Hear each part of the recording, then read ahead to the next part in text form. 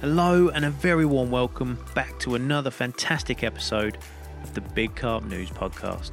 I'm your host Joel Harbour and I'm delighted to be bringing you a number of podcasts over the coming months, of which we will be talking all things carpy right here in the USA.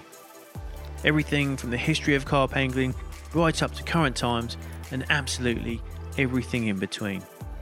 So whether you're out on the road or out on a session waiting for a fish, or just relaxing in the comfort of your own home, grab yourself a drink, take the weight off, and sit back as I'm delighted to connect you with a number of guests right here on the Big Carp News Podcast.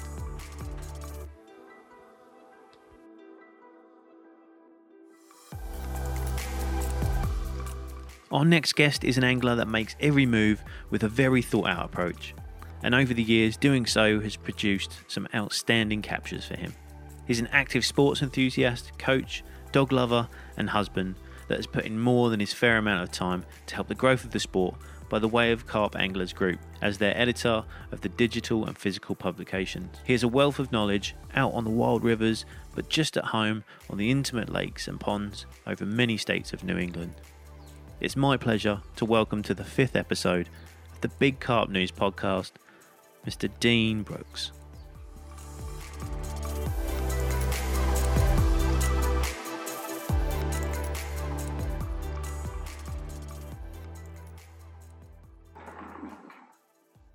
You might hear the occasional dog in the background. Fighting over food at the moment. I was gonna. You got a new addition, haven't you? You got another one now. Yeah, the problem is she's smart. So smarter dogs are always harder to train. Oh, jeez. Because they're easier to teach things, but they're harder to train. Right. They're obstinate if they don't want to do it. And then my little one has just confiscated a bone off her, so he's like a little Hitler. So I remember you having one of them with you one time when you were out. I think I bumped into you, and I think one of the little one. I think the little one with you, maybe. I'm not too sure. Yeah, the little one. My previous lab. Just as coronavirus was hitting, we had to put her down. So she used to come fishing with me on and off, but she loved the water. So she'd be, if I hooked a fish, she'd be in the water swimming after it. So she was a handful to take. The little one's good because he just keeps to himself. And, if anyone comes near, if I'm fishing from the car, if anyone comes near the car, he alerts me to the fact. And then I have another one who's kind of a Dalmatian cross who I take running with me. Because he loves it. And then this new one, she's a lab cross, but I think she's got pit bull because she's chewing everything. And yeah, but I took her fishing.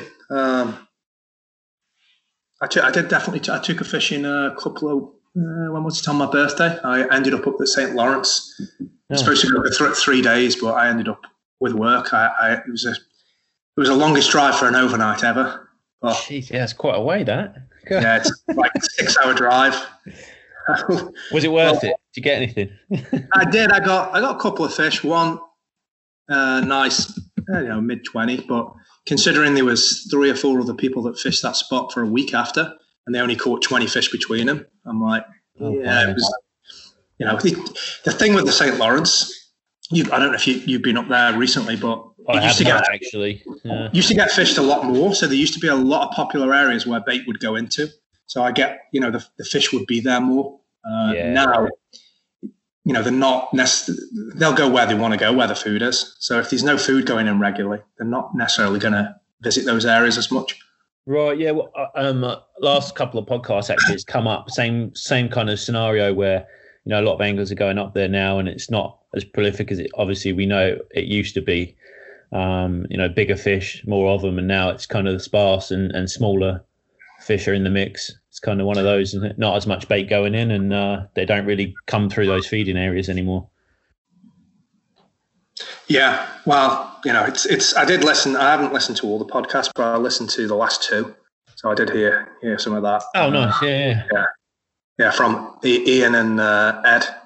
Yeah, Eddie's. Oh man, what a character! Yeah, he sounds to me just like Jay Leno. He's from that. I think he's from the same kind of area. He's a New Yorker. Oh, it's brilliant. Yeah, I loved it. It was great. It was good to just kind of have some time with him that wasn't about any time that I've kind of spent any time with him. It's always been out fishing and Tom Hannock that way. Yeah, Tom Hannock. We've done a few fishings. There's a little mirror pond that's kind of mid New York. It's Thomas Ball Memorial. It's that's where he does his fishings, right? Yeah, it's great actually. It's a really nice kind of central location, especially for the CAG guys that are kind of fairly close together in that area, and it produces a lot of nice little mirrors as well. So very, very nice little spot. But yeah, it was a fantastic one. I enjoyed that. I enjoyed speaking with Ian as well. Now he's down in Florida. Yeah, nowhere near any carp. But that's okay. He said like 8 hours or something like that. God. Yeah, you've got to go up towards Pensacola to the I forget the name of the river. Al something or other. There's a river up that way, kind of on the Panhandle that has carp in it. But I mean, he's in a nice area. Naples is the only area I would ever move to in Florida, unless it was kind of Miami, Fort Lauderdale, or.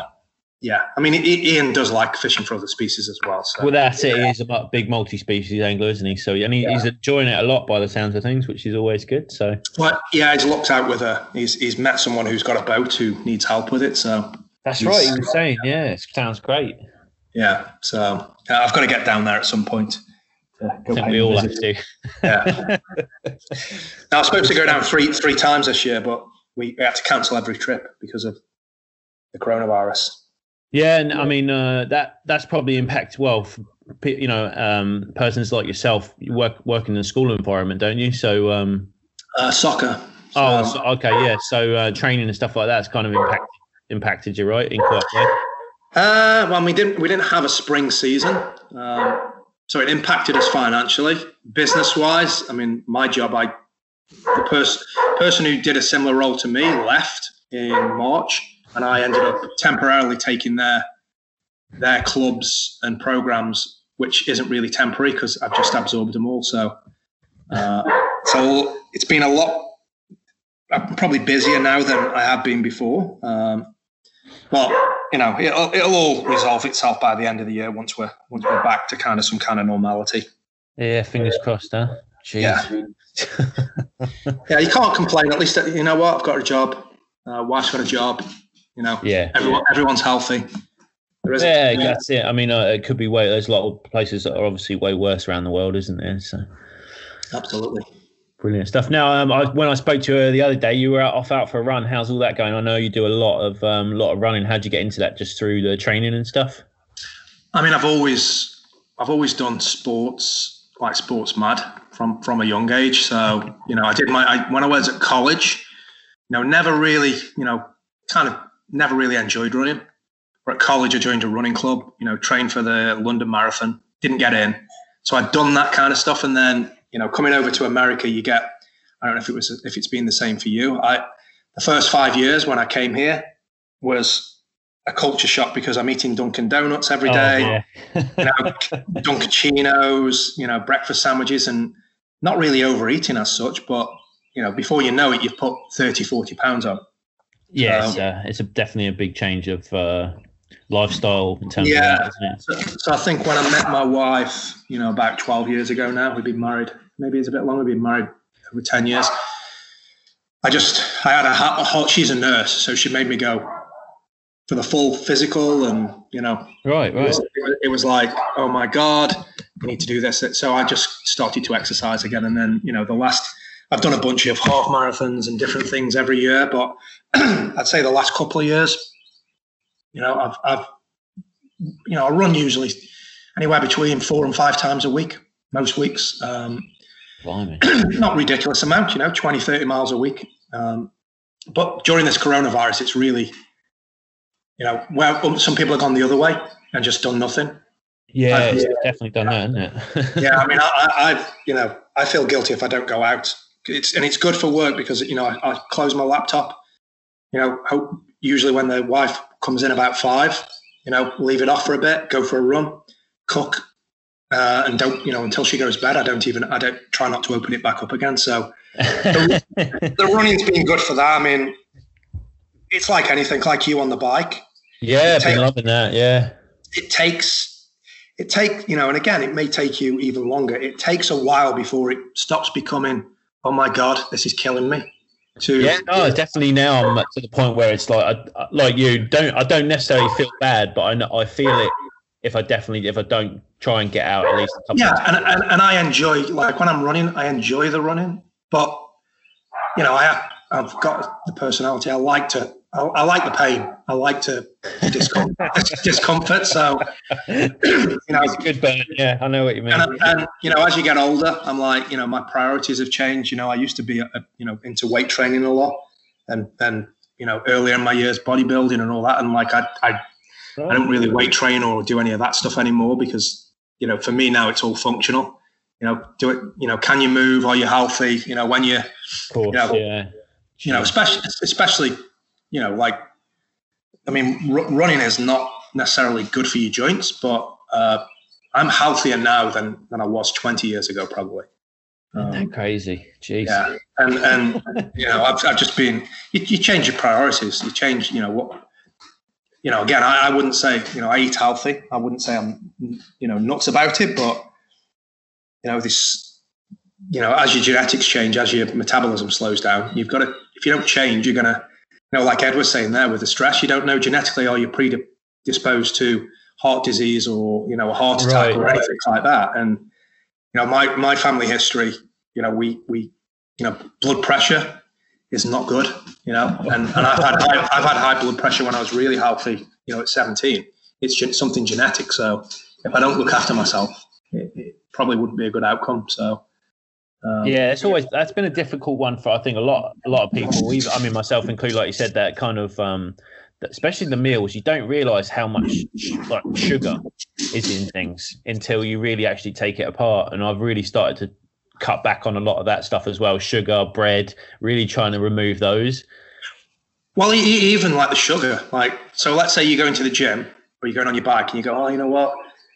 I'm not going to eat such and such. I'll have a Cliff Bar. Yeah, right. Well, Cliff Bar's got as much sugar in it as a Snickers or a Twix. Yeah. So you may as well. I prefer a Snickers or a Twix. If I'm going to have that much sugar, I may as well eat it. Chocolate, like the peanuts and all that, haven't you, as well? And So again, a good rule of thumb is, does it come from the ground or is it, is it real food basically? Yeah. If it's real food, you're probably going to be okay. I mean, sugar and fruit and things like that, I don't worry about. I don't add sugar to anything. I don't add salt apart from seasoning, meat or fish. I don't add salt to anything. It's tough if you like eating out. I mean, my wife loves going out. Yeah, so, who doesn't know? Jeez, that's a challenge in most places. But it's getting better. There's so many fantastic restaurants, out there now, and people doing their thing in the culinary world. It's hard not to try a place and be like, all right, we've got to go back there again, and then again and again. Next thing you know, it's like, jeez. No, and the one thing I do love about this country is, I have my grill on the deck. And I love grill. Like in England, it's a whole, we're having a barbecue. It's twice a year. Like you end up nearly burning the fucking garden down. So now, just to, it's not real grilling, I guess, with propane, but just to turn on the propane, boom, 20 minutes later. Oh, it's so convenient. Yeah, absolutely. I do miss doing it with the, with the coals, like buying a bag and getting stuff and all that. Well, I have this big double, I have a smoker on it, like a, oh, geez, yeah. On the other side, and I've had the thing for 3 years. I've never used a smoker, and I've got coals, I've got all sorts. It's just, you know what? I'm going to wait an hour for that to go up, or I'm going to just throw the propane on. It's just like, yeah. But I'm going to probably end up getting like a Traeger. I don't know if you like the pallet grills. Oh yeah, okay. Because they're really good, and you can throw the pallets in, and it's as quick as a propane, but it gives you the flavour of the whatever flavour pallet you put in as well. Oh, that's brilliant. One that caught my eye was the actually when I visited down with Dave and the boys there at Big Carp Tackle, and he had this new grill called the Cob. Have you Yeah. seen those? Yeah, I have. Yeah, Fantastic design, like nice and compact, and that you can either use these briquettes or you can use like the coal, the bagged coal. And he does. Dave does like eat on any session. I've fished with him a few times. He loves his food and his coffee. Can't be out on the bank without a good cook up. Nice curry or something like that, No, I do it all the time. I'm unless I'm walking in somewhere, I have a Coleman double burner, and I take all my stuff with me. I always cook something, bottle of wine or a few beers and a nice. It's nothing worse than being out on the bank and wishing you got a good meal in you and kind of just got a cup of noodle or something. Gone are the days of pot noodles and ravioli in a tin. Luxury. Yeah, I always remember eating like cold beans out of a tin. Been there, done that. So definitely a little bit more luxury now, I guess, as you get older. Yeah, got to be done. I think that's kind of important. Brilliant. Now, have you been out lately on the bank? I mean, I know you said you were going to try and sneak out and get a quick sly overnighter in. I haven't done much. I really didn't do much of. I went a few times in the winter. I know Ian talked about the Blackstone. I've fished the Blackstone for 10 years, and other people have blown that spot up. But I fish. I go down with my feeder rod and fish. Just very simple tactics. And have some nice sessions in the winter. So I usually, every couple of weeks I might go out, and then spring, just with the coronavirus and everything else, I avoided fishing because there was way more people out on the bank. Yeah. Working. So I didn't really do much in the spring. And then with my trip to Italy cancelled, kind of my motivation was because I do look forward to those trips. So I was like, so I've been, been out a few times. Been out with, Adam Kluwer, who's another Fox guy who moved over here. A couple of times on the river, fishing a couple of new spots. The time of year we were fishing them, not the time of year to be fishing them, but good for future reference. And I was down in the Connecticut area, fished Lee Hearn. You know Lee, don't you? Oh yeah. The British, the old butcher. I did a session, like a kind of guest session on because I was going to fish Wethersfield anyway. So it's good area. And they got this little syndicate area there, haven't they? That kind of so I fished one of the pegs that they're going to fish in the tournament, and again, there wasn't a lot of fish there, but half a dozen fish on an overnight, never a bad result.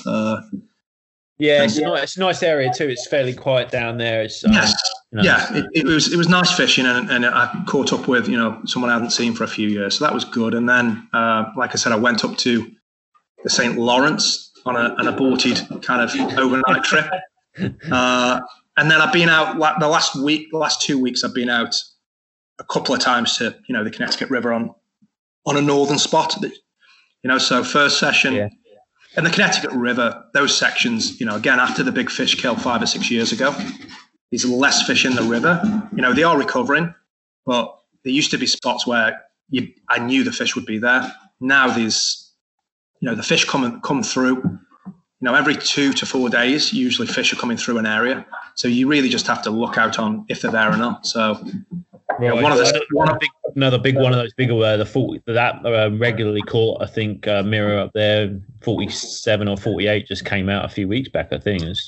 There's a few. I mean, again, you can fish there's some very popular areas that the same people fight over. I have zero interest in fishing though. I'd rather go and blank somewhere else and have some peace and quiet.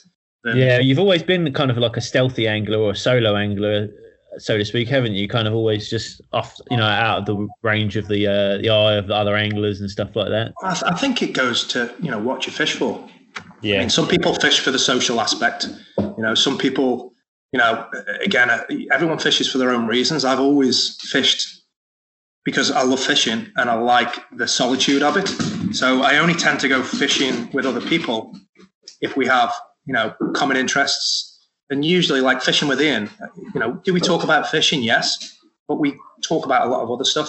And we have a good time. We eat well, we drink well.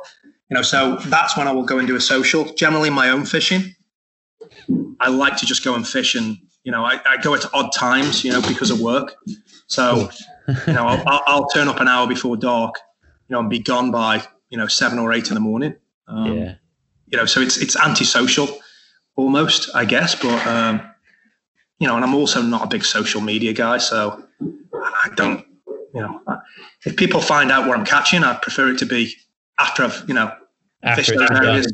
Yeah, after it's been done, and I have no problem. Like if I show up somewhere and other people are there and it's spot that's fine. Like the river, the Connecticut River is 400 miles long, so there's plenty of room. And you know what? I've driven to spots and seen people, and I've ended up driving home after because I'm not happy where I could fish, or the river's not in good condition, or I'll drive an hour somewhere else. It doesn't, like I said, the spot I've just fished, I've had 2 sessions there over the last 10 days, and there's no light pollution. There's a little bit of noise because there's a road a little bit further behind you, but it's beautiful. Fantastic. Once it goes dark, there is zero, there's zero light. It's pitch black, and the first session, no fish were there because they didn't come through.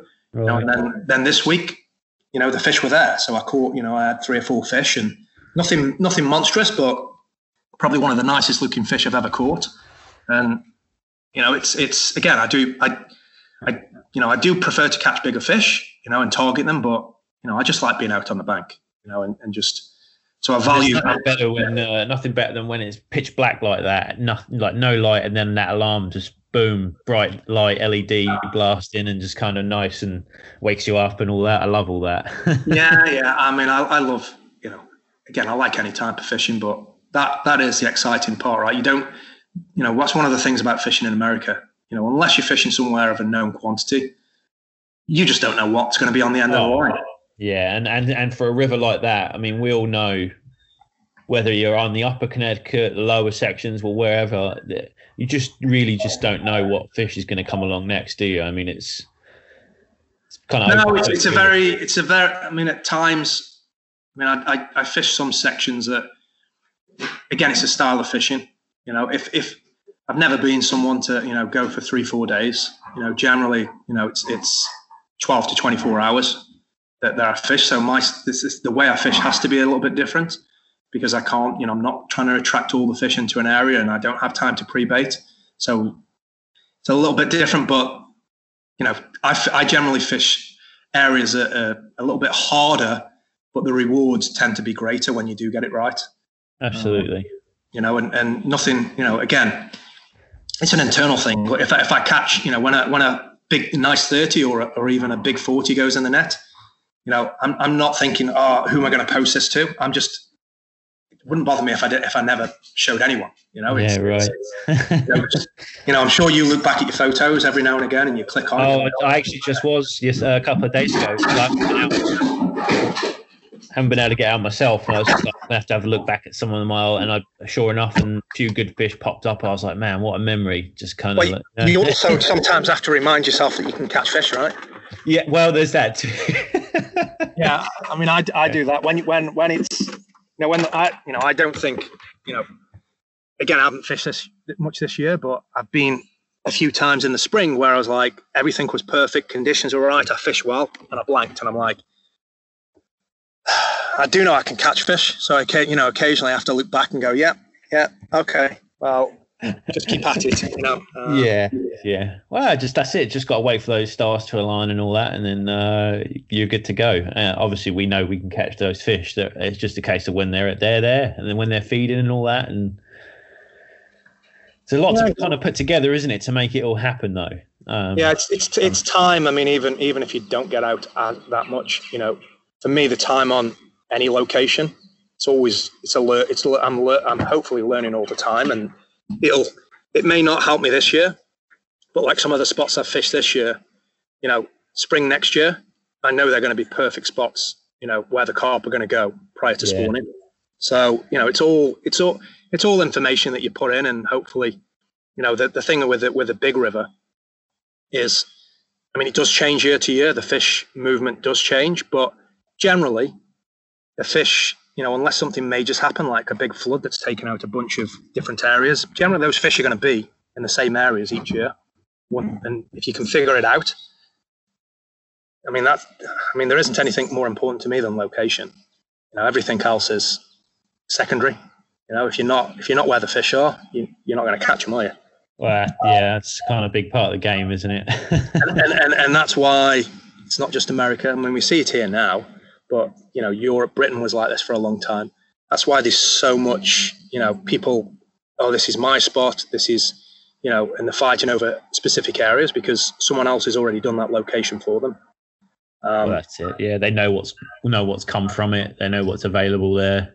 Yeah, but like you could fish, the spot. I think we're going back a few years now, just up on the Connecticut, where I think you fished after I was in that spot. That spot, once someone found it, and they were there at the right time of year, but you could fish there 10 months of the year and not see a fish. Right. If they're there, they're there, But I've gone there myself, and sat there for a night, gone up late, like like yourself, get there late, leave early, and not even seen a fish, got a touch, and I've done it for a number of nights. Like they're not consecutively, but I have done, and still not seen fish, and then move 10 miles, however far away up or down the river, and just landed on a fish. Yeah. It's. I mean, I had a couple of people I know 3 or 4 years ago fished it the whole of the fall through to early winter. Oi, get off the fence. Sorry. Over the fence. A couple of them fished it. She's a little. A couple of them fished it fall up to November, end of November, and they were doing 3 nights. Friday, a Thursday or a Friday, Saturday. They were doing 3 nights every week. And they would catch on one of the nights, and the other 2 nights would be dead. So that just tells you that the fish, how much the fish are moving around. And one of the fish that it's actually Sean, one of the fish he caught, I'd caught several years before, and it's got to be 12 miles on the river to where I caught it. Jeez. To where he caught it. So again, these fish move around. I've even had fish that have come out, in the like at one of the dams, and then they've come out again 10 miles up the river the next year. So unreal, isn't it? Yeah, those river fish definitely move, and they have obviously the room to move as well, don't they? But they will move through the fish ladders, which is interesting. You wouldn't think a big carp, will move through a fish ladder, but I've watched them. Down at Turner's Falls is a fish ladder there. And you can go down and view it. And you're in there and you watch them and you can see them just sitting there, waiting. And then, when the current's right, off they go. And you're like, and I fished a section that's got a fish ladder one side and a sluice the other side. It's kind of in between the river. Fished hard for, it's the only time I really fished for a target fish in this country. Because one of my friends had it before. Fished for 2 years for it, caught a bunch of other nice fish along the way and other fish similar sizes, but it gets caught out the main river, and I'm like, it wasn't even in here. It's like it's moved out, and for it to move out, it has to literally swim, a mile or 2 up a channel, go through a fish ladder, and then unless someone moved it, which is highly unlikely, because anyone taking fish are probably not moving them; they're probably taking them to eat. Generally, that goes over here, isn't it? Yeah, but it's all, I enjoy it. It's that's part of the challenge. It's different from Europe fishing, but different challenges. But it is, yeah. Now, I mean, actually talking on that, like obviously you moving over from the UK, how did your angling over there kind of begin? I always kind of like enjoy hearing about how kind of anglers got into it in the first place and how it all kind of started for them. So. No one really in my family fished, apart from my uncle. So I don't know why, but when I was probably 8, maybe I saw something on TV and I was like, I want to go fishing. Oh, brilliant! So I was living with my grandparents at the time, and my grandfather, a bit of a handyman, got a car aerial, some whatever he used, and heard that flies were good, so we were literally trying to catch house flies. Oh, jeez! So needless to say, we didn't catch anything, but. He realized that he had no idea of how to fish. So he basically, got me hooked up with my uncle, and I used to go and stay, with him for a week in the summer, and fish, and he bought me a few bits and bobs. And, after a year or two of doing that and just going occasionally, as I got to high school, which is probably the age of 11, I got my own little kit and I started to fish on my own and, find a few friends, of like mind at school. Did the old apprenticeship of, first fish you catch as a perch, Oh yeah. On the canal, and we have a ton of canals, where I live where I used to live in Staffordshire. So canals, little lakes, kind of apprenticeship through the species.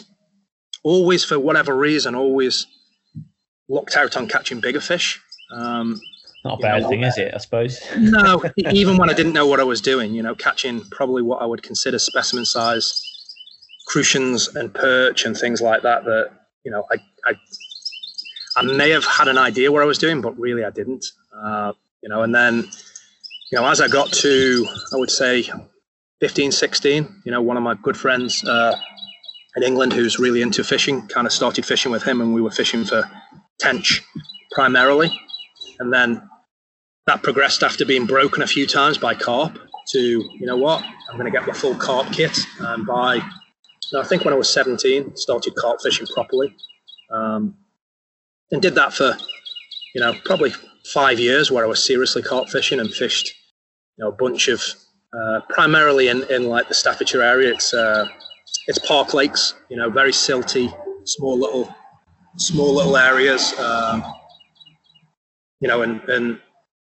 learned a lot from a lot of very good anglers. The northwest of the country, there's some like you've got, that's where Frank Warwick and a lot of those guys come from. Some legendary anglers up that way. so a lot of the innovations. I was fortunate enough that from the very early, from 17 when I started carp fishing, I kind of got hooked up with a guy who makes rods for a living, and was kind of low key, but a lot of innovations. One of the very first guys who manufactured rod pods.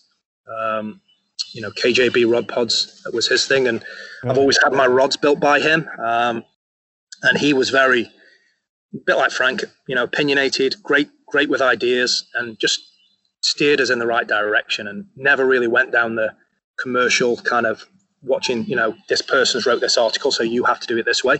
It was always, he would take us out and show us, and even something as simple as, floater fishing. Everyone's like mixers, got to use mixer biscuits, got to do this.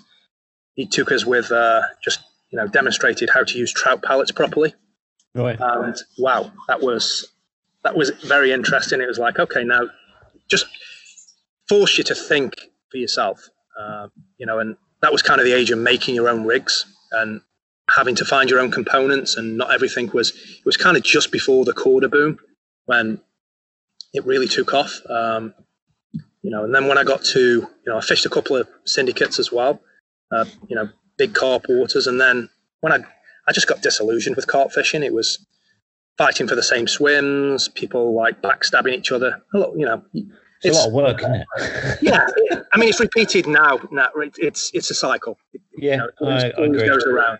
So I when I went back to college I think I was 23 when I went back to college, to university. I went to Bedford, De Montfort University, which is right on the River Great Ouse. So found a cracking stretch of the river and just fished the river for 4 years. And then when I went back to England, when I went back to Stoke, I would, do some stalking sessions, floater fishing, fish the River Dove as well. Really learned how to fish for chub and barbel.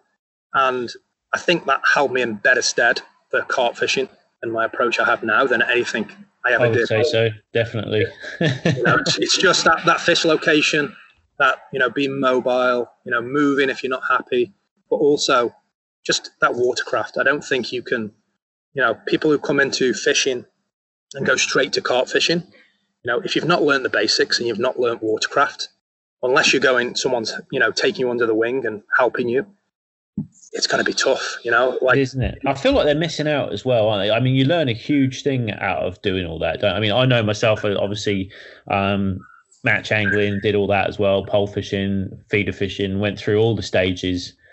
But you definitely learn something from it, don't you? I mean, well, you learn different techniques. Even if I think of, when I was fishing the Connecticut, down with, on that stretch where Lee has, right. He just mentioned something to the other guys like, oh, I haven't seen that done for years, but that's something I used to do, like, feeder fishing and match fishing, which is, I've got some method balls, I've made them up, and then before I put them out, I've, just put a skin on them, just dipped them in the water, skinned them out, because it's something I learned fishing for other species, or even, like I said, on the Blackstone River where I fish in the winter, I'm fishing a, feeder, but I'm fishing basically a paternoster, which you could ask 99 out of 100 carp anglers, and no one would have a clue what that was. Yeah.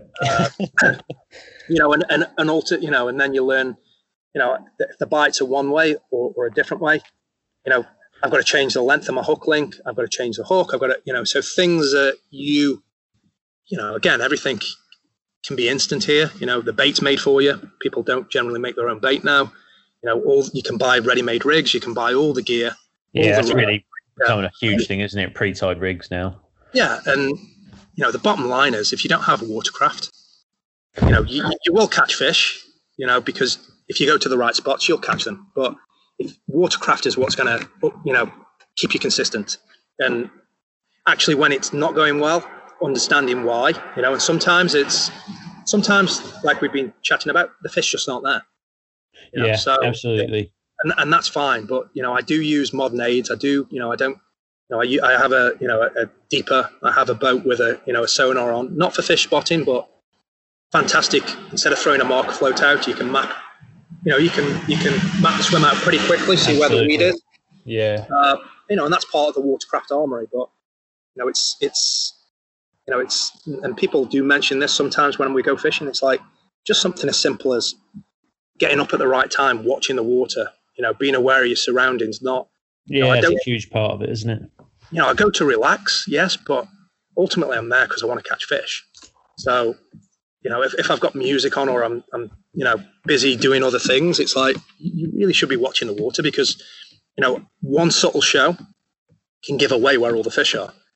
If you're not watching the water, or you don't even like, getting up in the night and just listening, or being out there, I do that regularly. If I have a fish in the night, or you get up and make a cup of coffee at 2 a.m. and sit and just listen. It's peaceful anyway, but again, sometimes a fish can tell you where they are. It can give some serious signs away, can't it? That really, either, kind of make it either a catching session or a blanking session, and. I just think like there's less people who are willing to, it's that mobile approach. Again, sometimes you're not able to, whether it's age, whether it's whatever. We all like the convenience of doing stuff and being comfy, but listen, if the fish, are several hundred yards away or in a different area of the river, like you said, I'll drive not 10 miles, I'll drive 100 miles if I have to. And I've done that. I've been on fish in the spring where. I've been catching fish at one location. But I've noticed the weather, and I'm like, what? I'm catching fish, but this weather is perfect for this other spot that's 30 miles away. And I packed up at 6 a.m. and gone and made the effort. And generally, if you make the effort, you may not be rewarded that time, but if you do it consistently, the rewards will definitely come. That's it. I can't. I'm very. I'm not impatient, but I just don't like sitting. If I don't think it's right, then I'm moving. I'm going to go try something else. Statistically, I don't know. Well, I do enjoy looking at the weather patterns, and I do follow that. But there's also something for me personally about that gut feeling. Like you either or you don't know. You're either going to get a fish or you're not going to get a fish, and it's like. I don't know that. I think that it's a gut feeling, but I think it comes from years of experience and being in those situations when, you've sat it out and you should have moved. I'll go like Ian, who you had on, talk about Parko a little bit. The last time we went out there last year, we came first out the draw, fantastic. we should have gone into the area we fished the year before because it's a fantastic area. But, we'd been chatting to another guy, Sam, who was on there, who had done fantastically well. The peg was full of fish. I'm like, that's where we need to be. Didn't really take into account that there was half the amount of anglers on that were going to be on. So as soon as those lines started to get cast out, oh, that's it, shut down, right? That completely changed the dynamic of where the fish were going to be. So, we went into a swim, and I could show you the image on the deeper. There was literally hundreds of fish in front of us. So I caught a fish within the first, few hours. Nice upper 30. Fantastic. This is going to be, and then it just went dead for a good 12 hours or so. And I just had this feeling that, we'll catch fish, but it's going to be a struggle. And, there was another peg that I've always wanted to fish, but I knew it's basically the corner of the lake, the deepest water, and the peg opposite was hammering fish. Now, I knew there wasn't as many in where I wanted to go as there was in his peg, but there were definitely fish there. So I just, I knew it wasn't going to be occupied for long. So I got up at 4 a.m, moved all my gear, and as a result, I had a good week. But Ian stayed where he was and still caught fish, and probably helped because taking another 3 lines out the water probably helped him a little bit. But it's, even on those situations, which is, some people see it as a pay lake, but even in those situations, watercraft and understanding what the fish are doing. Oh yeah, because it's a huge part of it, isn't it? Yeah, they're animals. If they're under pressure all the time, they're going to go to where they feel the safest. When they do feed, don't get me wrong, when they do feed, they're easy to catch. It's on, it's fire, isn't it, over there? Yeah, it's like same in this country. Like you can be on the river, tidal sections, whatever. The fish aren't there. All these odd fish coming through. That's usually why the bigger fish are harder to catch, because they're not in those big shoals. But when a big shoal comes through and gets on the bait, it's ridiculously easy. I think of the Seneca River that I go up and fish in the winter, or late fall. Right. Once the fish are on you, I don't want to fish with 3 rods because you're chaos, it's going to be chaos. Yeah. And, it's when the fish are competitive, and if you can get them to that level, then fishing's easy. It's when they're not competitive, or you're trying to target fish that don't, like those big fish that we're fishing for are in groups of 1, 2, 3. Right. They're not in shoals of 100 fish. Like on the Seneca and St. Lawrence, they could be thousands of fish in a shoal at times. So, yeah, I mean that's the difficulty of fishing those waters and targeting those bigger fish. I know Ed was talking about it on the Seneca. There's 30s in there and there's bigger fish than that, but it's a needle in a haystack to catch those fish. Oh, absolutely. There's so many to go through, isn't there? It's like you just got to keep going and going and going. And then, as long as luck's on your side or something is, you connect with a good one. Well, that's why, I love fishing that river. I would never fish the competition because after 2 nights on that river, I've had enough. How many fish do you want to catch? It's really, but I will say, if you go up there at the right time of year, so, spring just before they spawn, when the lake fish are coming out of Lake Onondaga, or I typically go up November, December, because the bigger fish obviously are feeding longer right. So you generally the stamper fish, and I've had several 30s from there over the years where I've not caught. No, I've still caught plenty of fish, but the average size is bigger because all of those smaller fish are not feeding as hard. It's a method of fishing. That's what I was going to ask you. Like, normally when you go up there to do that, do you kind of not follow suit? But obviously those fish are used to seeing nowadays, I think mostly like a pack bait, aren't there, or method? There's a time and place for method and pack, and I do use it, especially, on moving water, or if I'm fishing in new water and I just want to see what's in, what the stock is. But to be honest, on the Seneca, I avoid particles, I avoid pack, I avoid all of that religiously, because if it's warm, or warmer, all you're going to do is attract hundreds of catfish as nuisance fish, yeah. Jeez. And I love catching carp, but I don't want to catch as many bullheads. And I'll get an example would be I was several years ago up there in July, which is the river's full of weed, full of zebra mussels. Not the easiest place to fish at that time, but I fished an area with tigers and hemp and hammered fish, but I caught twice as many catfish and bullheads. And I'm like, when you're catching a bullhead that wipes out your rig, and now you've got to tie a new rig on, and your leader's all frayed because it's been up and down zebra mussels. And I'm like, there must be a better way. So over the last 3 or 4 years, I fish it just with boilies, and right. typically bigger boilies, so 20 mil and up.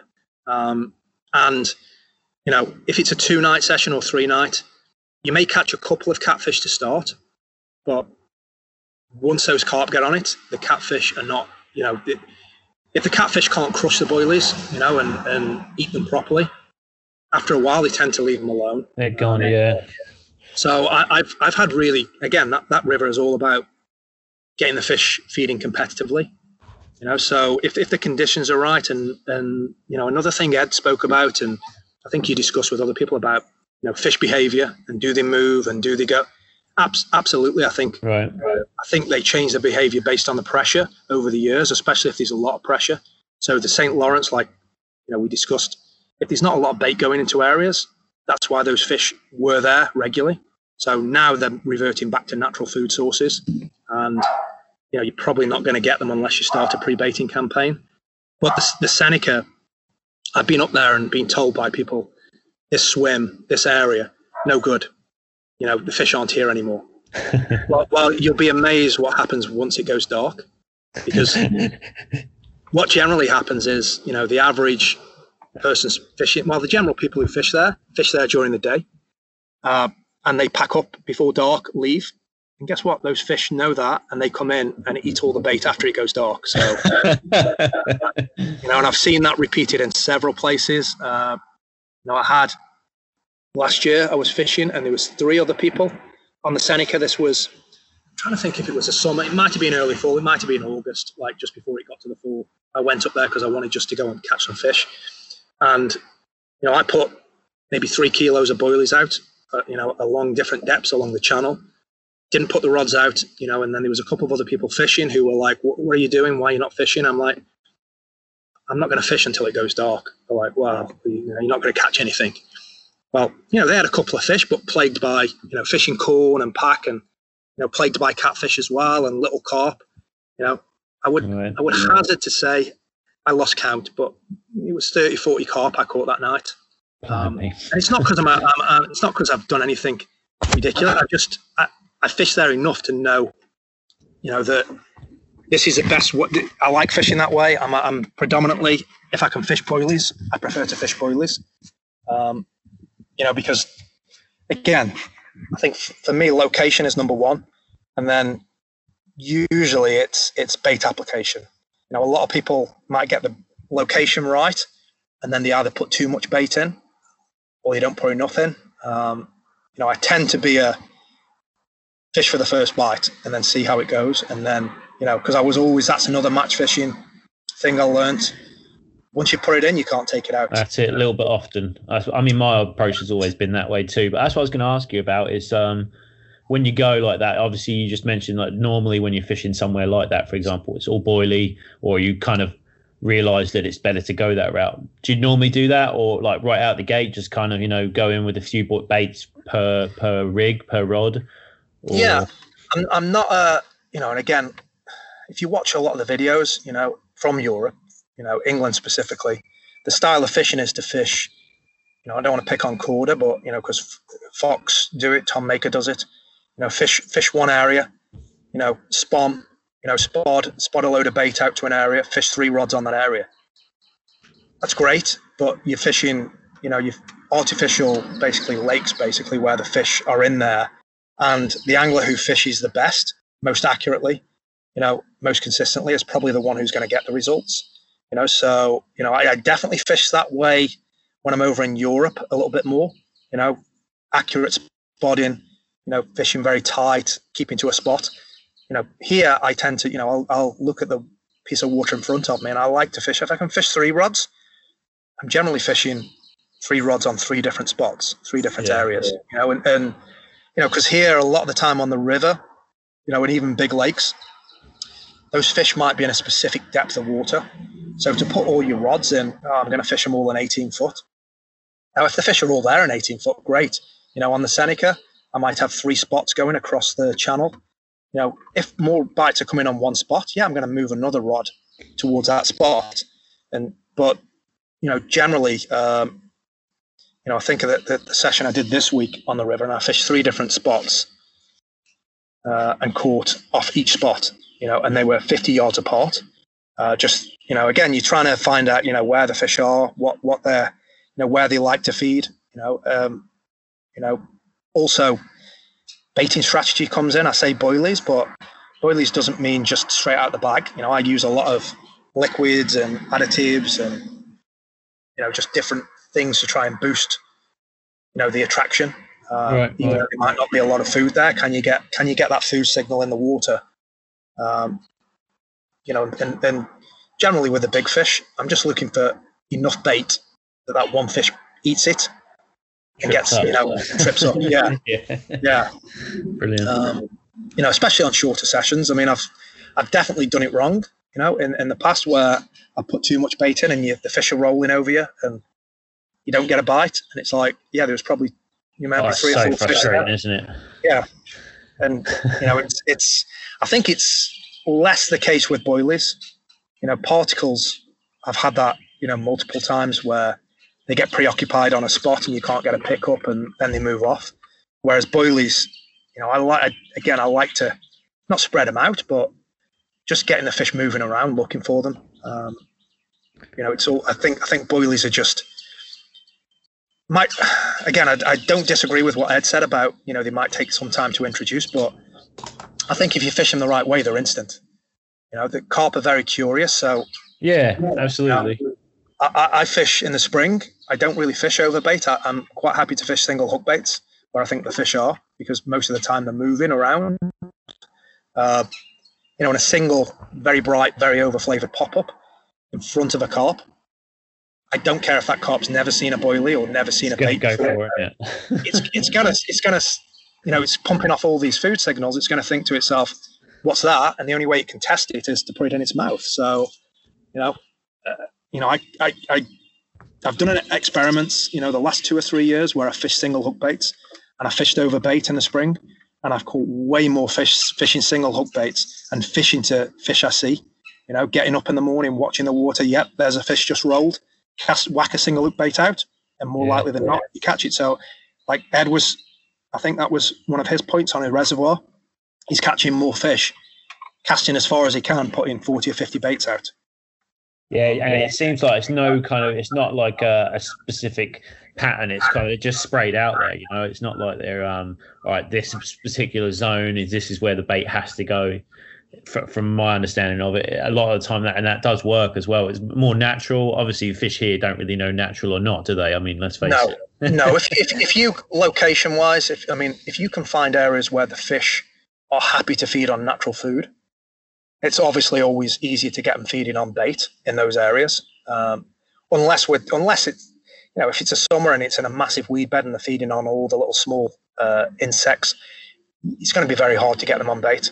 But generally speaking, if they're feeding on crayfish or swan mussels or zebra mussels, and you've got bait in that area, they'll generally pick it up. And I'm happy fishing boilies, tiger nuts. I think have the place absolutely.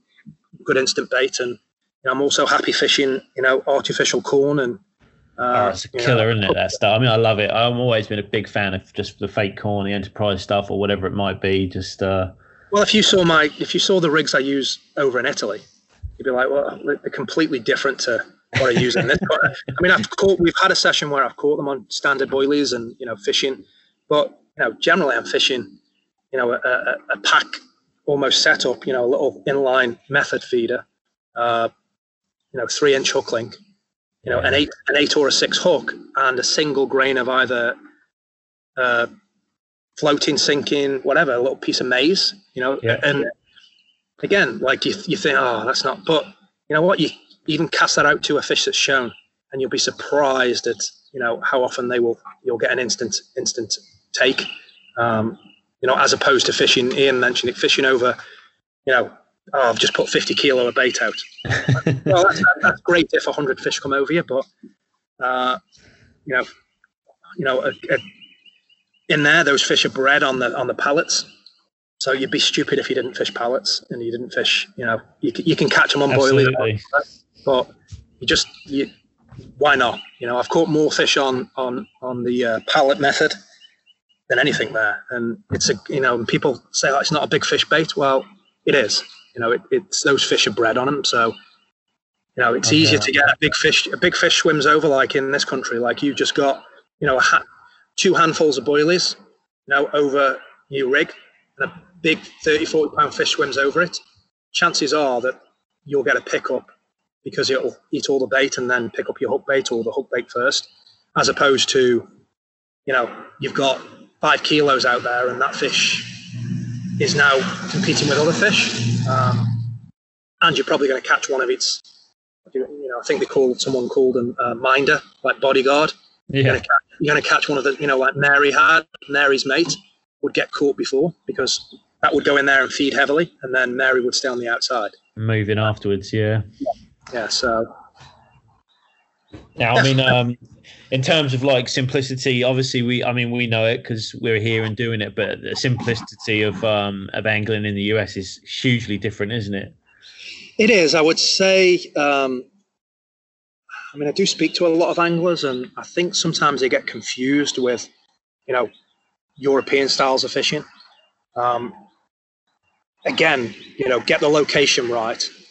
So for me, location is above everything else. Based on weather, based on the area that you're fishing. All of those things play a factor, and then I use a bait that I'm confident in. Whether that's boilies, whether it's tigers, whether it's method, whether it's pack. I use something that I know catches fish. And then everything else is simple. So my rigs are, again, I've fished with people like, on the same lakes as Steve Briggs and Frank Warwick, and no one is using. Do they sometimes use advanced rigs that they've made up? Absolutely. But generally, they fish the same rigs year in, year out. And it comes down to reliable components that, number one, that, if you're fishing a big tidal river in this country, you have to make sure that you have the heavy enough gear to land the fish. So just fishing, the right components that are reliable, that don't let you down. And then, attention to detail. I think that's probably what a lot of anglers could pick up. Just, do they have a hook sharpener? Do they check the hooks when they come in? Do you, you can use a hook over and over again, but do you sharpen it every time you recast it? Do you, when you put your bait out, is your cast anywhere near your bait? Do you, if you're not happy and you think it's tangled, are you winding it in? So even using anti-tangle rigs and things like that, there's a lot of, again, just fishing. Much that goes into it, isn't there? Well, it's like now the most popular, it's a Ronnie rig. It's like, you don't need a Ronnie rig in this country. Like I if the situation calls for it, absolutely. If you're fishing over low line weed, you're fishing choddy areas, use a hinge stiff rig, use a choddy, use a Ronnie rig. But if you're fishing, pack and corn, why are you using a Ronnie rig? Just a 4-inch hook link with, a piece of fake corn on, or whatever you want, a puff even, what those guys. I think people overcomplicate it at times, and same with all the gear. Some people pay more attention to the actual gear they've got than where they're fishing and, what the fish are doing. And there's nothing wrong with having nice stuff. I like nice stuff, but I have used, I've broken more rods than I could, and my reels are, I have to take them apart every now and again. They're covered in sand, or they've got grit all in them, or I've thrown them in the water. It's to me, it's just, I'd be quite happy just fishing with a rod, a center pin, piece of bread, or some corn. If I could fish like that all the time and get the same results, that's what I would do. I'd simplify it. It's still manageable, isn't it? You still can catch doing that. There's nothing wrong with a regular old hook and a can of corn. And listen, it works. That location, I'll take you to, one of what I would class as probably my best capture in this country, out of Lake Quinsigamond. Fish this, I kind of transitioning from catching lots of fish in the Blackstone for a year or two when I got back into carp fishing. For several years in this country, I didn't fish for carp. I was busy working and just happened to be walking I just had my puppy 10, 11 years ago, walking it along the river, saw a few fish that I thought were carp, checked out on the internet, and lo and behold, there's carp everywhere. So I'm like, right, get my gear from my house. My sister was living in. She sent me the gear across. Started to get back into carp fishing probably about 11 years ago. Did again what I'd recommend everyone: do a little bit of apprenticeship, fish the Blackstone River and a Merrimack and a few other rivers for a few years. Caught a couple of thousand of fish just to get my arm back in, and okay, now I'm confident.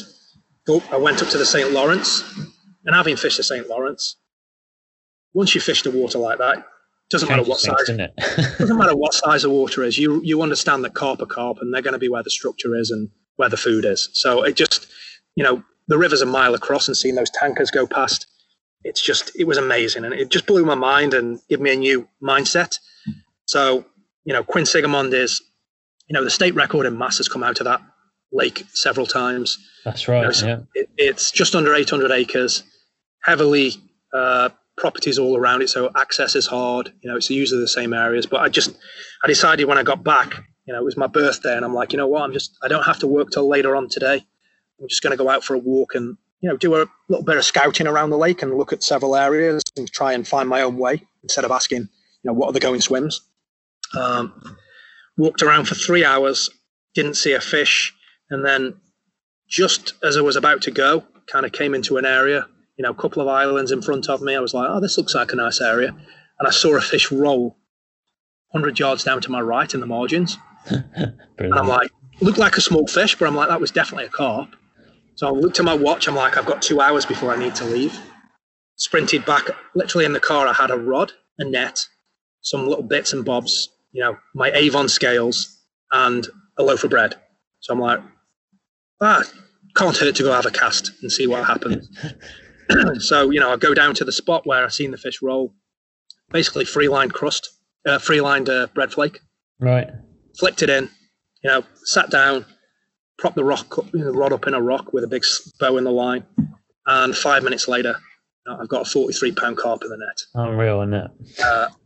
Can't get any more simplistic than that. No, and that opened my eyes to, it is about location and I do like fishing over bait, and I do like using boilies, but if you're stalking or you're walking on water and there's an opportunity to catch a fish like that, like, it doesn't have to be complicated. It can be as simple as you want to make it. It's, again, do we need, top of the range bivvies and rod pod? No, to me, I only use my rod pod when I can't put bank sticks in. Yeah, I'm a big bank stick angler myself. I do. It's more freedom. You can kind of move things around a little bit easier and less to carry. That's it. And that's again, I don't want to say that people shouldn't do fish. It's time and place for all of that stuff. I believe 100%. I find it hard to sit on longer sessions. I mean, I view going when I go overseas. I view that as a vacation as well. But even on those, I every trip I've ever done there, apart from one of them with Ian, I've moved swims several times. So I've moved where I thought the fish were, but I view those as a vacation. So when I go for a week or 10 days, can't go to Italy this year, but we've got a 10-day trip to Croatia scheduled for next year. Fantastic. So I'm hoping that comes off. But I view that as a vacation and fishing with people I like to fish with and socialize. And, I wind the rods in for several hours, when I know that the fish aren't going to be feeding and just go and enjoy myself because, that's part of it. But my own fishing, tends to be a specific way. And everyone's the same. Everyone kind of falls into their own comfort level, and good luck to them. Yeah, that's it. No, that's great. Now, you've had quite a big involvement with the Carp Anglers Group, right, over the years, and still kind of doing your bit for them today? Yeah, I started again. I 3 or 4 years after getting back into fishing, I kind of got hooked up with Dave Moore at Big Carp Tackle, and was working with Dave. Just helped him at the time. Dave's obviously now probably one of the major carp tackle guy in America, an importer.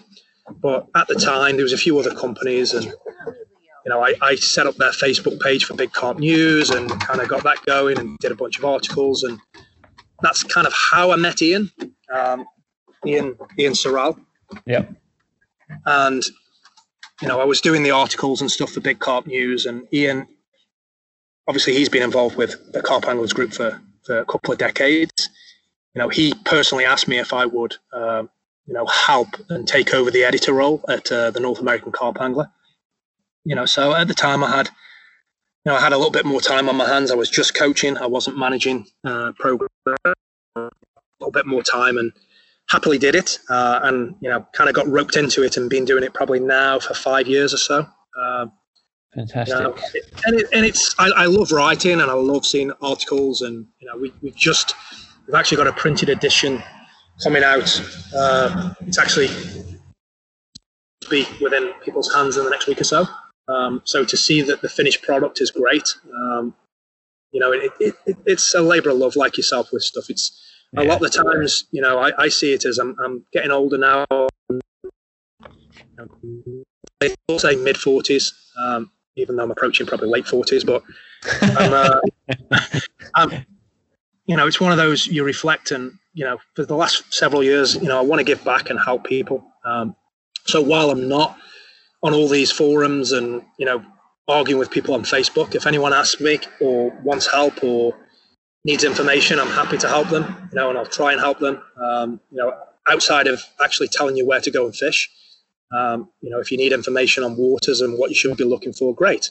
Bait. I'm involved obviously with Fox Tackle and bait companies on and off, and I'll happily point people in the right direction. But I'm looking to kind of give back and help get people involved, and fish for good reasons. That here, if we can do what Ian's done in Connecticut and several other states and get the fish have some kind of protection. Oh yeah, it's a huge step, isn't it, in the right direction? Yeah.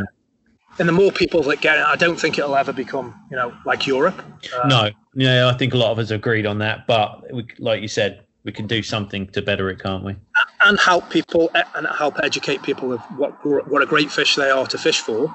And if you are going to catch and release, how can we minimise the impact on those fish and get them back without without any issues, and just obviously you can see some of the same trends that happen in Europe with swims and people arguing, and it's let's get away from that and promote carp, and rather than focusing on just your own thing that's going on and on a micro level, absolutely you have to be selective of who you fish with, who you talk to. I get it, but let's help as many people get into the sport as possible and help them, educate them, and not, because there's a lot, I've seen over the years, new people have come in and really excited, and it just takes one really negative interaction online or in person. Change the whole thing, doesn't it?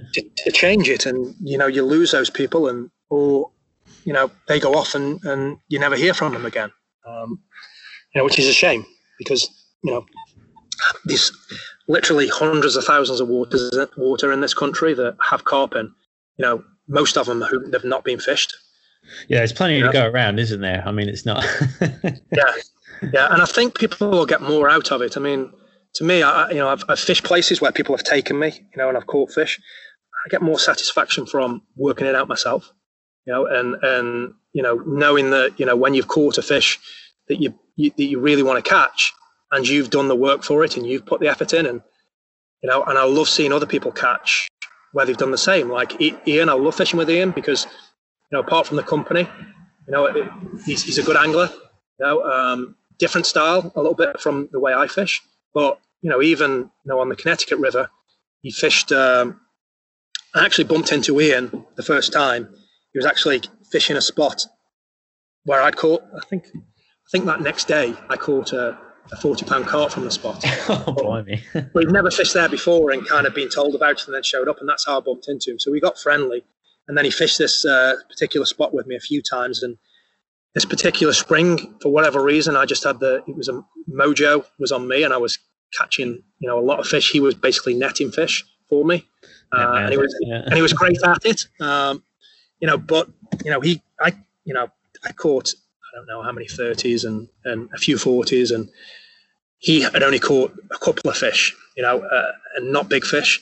And then to actually net his PB mirror for him that turned out to be a 46, an amazing fish that, that just, to me, that's, again, would I have liked to have caught the fish? Absolutely. And I'd still like to catch it. But seeing a friend or seeing someone who has worked hard and stuck at it, and they get the rewards, that's rewarding as well. It's priceless, isn't it? I mean, you can't put anything on that. I mean, that's for being there in the moment, sharing it with someone, like you said, that you got that relationship with, and if you have friends who you fish with. I grew up with one of my friends who in England who I fished a lot with growing up. Certain aspects he's much better at me.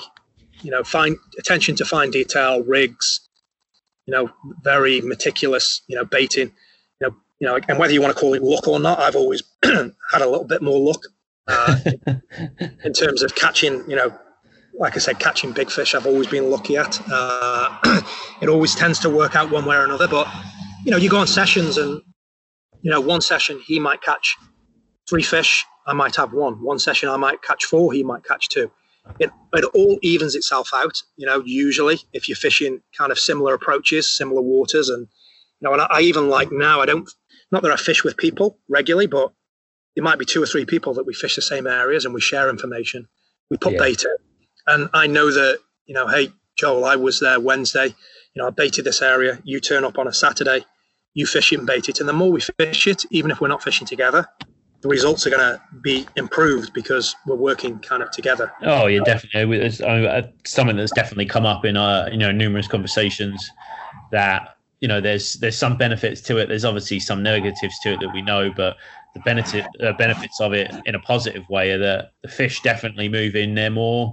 We're able to see better fish, fish growth, sizes.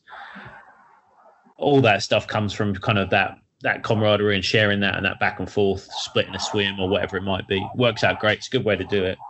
And I do like, I like seeing other people. I like helping other people and putting them on, again, I'm not a guide. Ian's, was chatting about, he's, taking people and catching fish. He's never taken me to those same waters because every time he takes me, we catch nothing, but that's different. But no, I like taking up there by the sounds of it. Yeah.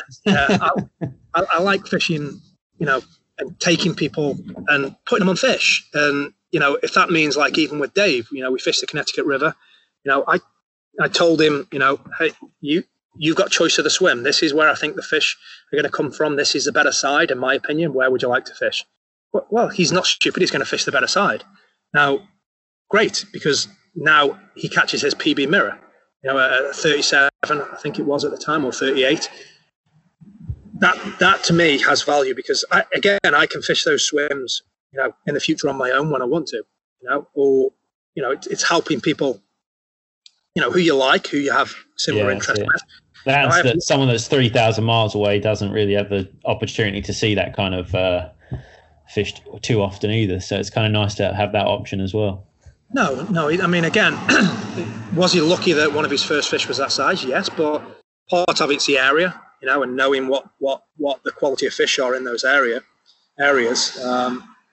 But I'm quite happy to go and, like I say, sit on the Blackstone with someone else for 3 or 4 hours and catch 2-pound fish, 3-pound fish, 5-pound fish. It's, it's all part of fishing. I mean, I don't really class myself as a carp angler. I'm just an angler. I like fishing. I fish for other species. In the spring, I went up to the river in the spring, a typical area where the fish spawn, and I was there a few days too late. The fish had spawned, but I had a little micro rod in the car, and I fished for the bluegills were on the bed, and I caught some of the biggest bluegills I've ever seen. Isn't that crazy? pound plus. And I think I had more fun than I would have done catching a couple of 30s, if I'm going to be honest. Because it was just something different, and it's fishing. I love, I fish for, I don't always fish for bass, but I like, occasionally I'll go fish for bass. I'll fish for stripers. I may get an opportunity in the next couple of weeks to go and fish for the albacore. Oh, right. I think if you're an angler, your mind's that way. And, if all you fish for is carp, I think you're missing out on a lot of other things. And, if you go down to the Cape, for a little holiday, or you go to Florida, or you go, you can throw in a rod. And even over in Parker, you're not supposed to, but I've taken my little spinning rod over and I fish for the bass. Yeah, there's tons of opportunity everywhere, isn't it? In regards to fishing, not just carp, but in general, it's everywhere you go, isn't it? It's such a universal thing that you can take and do wherever. So, I think you're born that you're an angler or not. Like it's hard to explain to people that don't fish. Well, why? I know. Why do you go? Like, that's boring. It's like, well, there's several elements of why you fish, but it's just that, again, watching a float, watching a big, pike or striped bass come up and attack a surface lure. Just these, your alarm screaming at 2 a.m. in the morning. These are things that, again, I think a lot of the people who don't like fishing have either never been or they've been and had negative experiences. Yeah, that could be the one, isn't it? I think, yeah. I was lucky enough that when I went for my first few times, I was with an experienced angler who I caught fish, so I enjoyed it. If you go and you don't catch, I could see how it could be boring sitting there. But again, once you've experienced, whether it's a big carp or whether it's a tuna or whatever the species is, just stripping line and, or it's addictive, and it is. And it's why we spend so much time, generally if my wife, I'm on my laptop, she's like, what are you watching? She doesn't really have to ask. I'm usually watching some kind of fishing video or something fishing related. So nothing wrong with that. Well, within reason. It's a little bit often. Yeah. And I think it lives, you can go several years without fishing. And, like I did, I went several years without really fishing. And then, you get back into it, and now you're back into it. It never goes away, does it? That want or that passion for it either. Like, I mean, because I've had time where it's been like, all right, no time this month, no time that, but you get back out there and it's like full on again, isn't it? It can take a little bit of time to get into the swing of things, but I think also, like we was talking about being an angler, like you're on a boat or you're sitting, in a restaurant overlooking the water. I don't know whether it's hypervigilance, but I'm constantly, I'll see things other people don't see because you just eyes are attuned a little bit differently. So you're like, 100%. What was that over there? Was that a fish? And then it's the same with me. That's why I got back into carp fishing here. I'm walking the dog and I'm like, my wife's talking and we're just chatting and my eyes are drawn to, what are those on the far bank, like under the trees? What are they? Are they carp? Oh, the carp, right. So, I don't think if you're an angler, you'd probably even see those things. You just, again, it's just, I think it's just part of it. It's a different mentality, but I wouldn't change it. There's worse things you could be obsessed with. Oh, there's no doubt in my mind. Absolutely.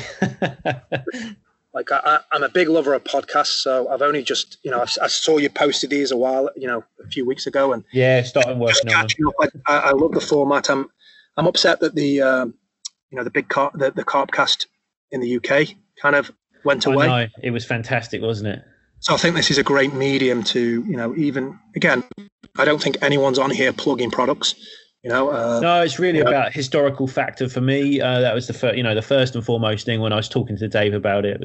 Let's really get the historical part captured, not just CAG, but kind of people before CAG and how it's kind of evolved and the continued growth of the sport, and how it's going to evolve and stuff like that. And I think obviously we've got, it's a long way to fly from Europe, but this is really one of the only places left where these undiscovered fish, where these waters is fish of, and I don't think there's 50-pound fish everywhere, but most states have 50-pound carp in. and even in the States we're in, we know they're not as common as some people think. A 30-pound fish in this country is an excellent size fish. A 40, most people are never going to see a 40. 50 and above, obviously, it's that needle in the haystack, but that's what keeps me going out, especially on the Connecticut River. I know those fish are in there. Oh, they're there. Yeah. And they're definitely there in other places, but there's so much exploring and pioneering, and it's and so much beauty in the country to go and fish somewhere. I know you fish down there. Go and fish somewhere like Dale Hollow. Oh yeah. People say, it's popular, and but the size of that water. If there was 100 anglers on there year round, it would still not be pressured. Oh no, I mean, you got guys coming over. Steve Briggs was over a little while back. And with Joan and Carl and Alex, those guys. I mean, a lot of not necessarily having to be big names, but those guys are now coming over because they see the potential and the quality of the fish that it's offering, and just the surroundings. And that's the tip of the iceberg. That is even in that area. Oh yeah, there's other lakes in that area that have bigger fish. And a similar stuff. So it's what's the next big water that's going to be pioneered, and I think there's so much to go at in this country. Yes, I do my European trips because I enjoy them, but if I was retired and I had unlimited time, I'd just have an RV and just you just drive around the country and fish these big places, and it's a beautiful. It's a great country that I'd encourage anyone, to come across. And, there's enough resources with us at Big Carp Tackle and Big Carp News and CAG and, even, the American Carp site. There's enough people around that will help and put people into areas. And I would just like to see it continue to grow. But I appreciate your help as well. I think we're all kind of part of that wheel, aren't we, realistically? But I think it's important just kind of hear, that I think for me personally, I don't know, I always like looking back on historical captures and hearing about them. So it's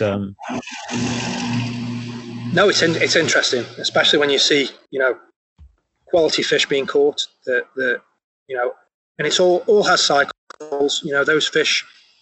When I heard Ed talking about are those fish there? Those fish are still there. There's still big fish in all those areas. It's just their behaviour's changed, and now it's up to the new guys to go and find them. And so hopefully, we'll have a few big fish to report this year. But I appreciate going to be getting out myself hopefully next week or so. It's about time for me to get a few fish on the bank. This is my favourite time of the year. So I love it. It's brilliant out there. If I can get out once a week or so for the next 2 months. It'll be it's always nice to be out at this time of year. Can't beat it. All right, well, maybe we can hook up and get a session as well. Yeah, that'd be fantastic, Dean. I'd like to do that. I can wouldn't mind heading up your way. I've got a few mirrors under that I wouldn't mind taking a bash at. Yeah, there's a few. I've got a few places on the go that with other people we're trickling in bait and seeing. So absolutely, sounds fantastic. Let's make it happen. All right, mate. Yeah, that's great. Thanks ever so much. All right. I appreciate you taking the time out and joining me, and all the best and good luck out there on the banks. You too, mate. Have a good one. All right. Cheers, take care. Bye for now.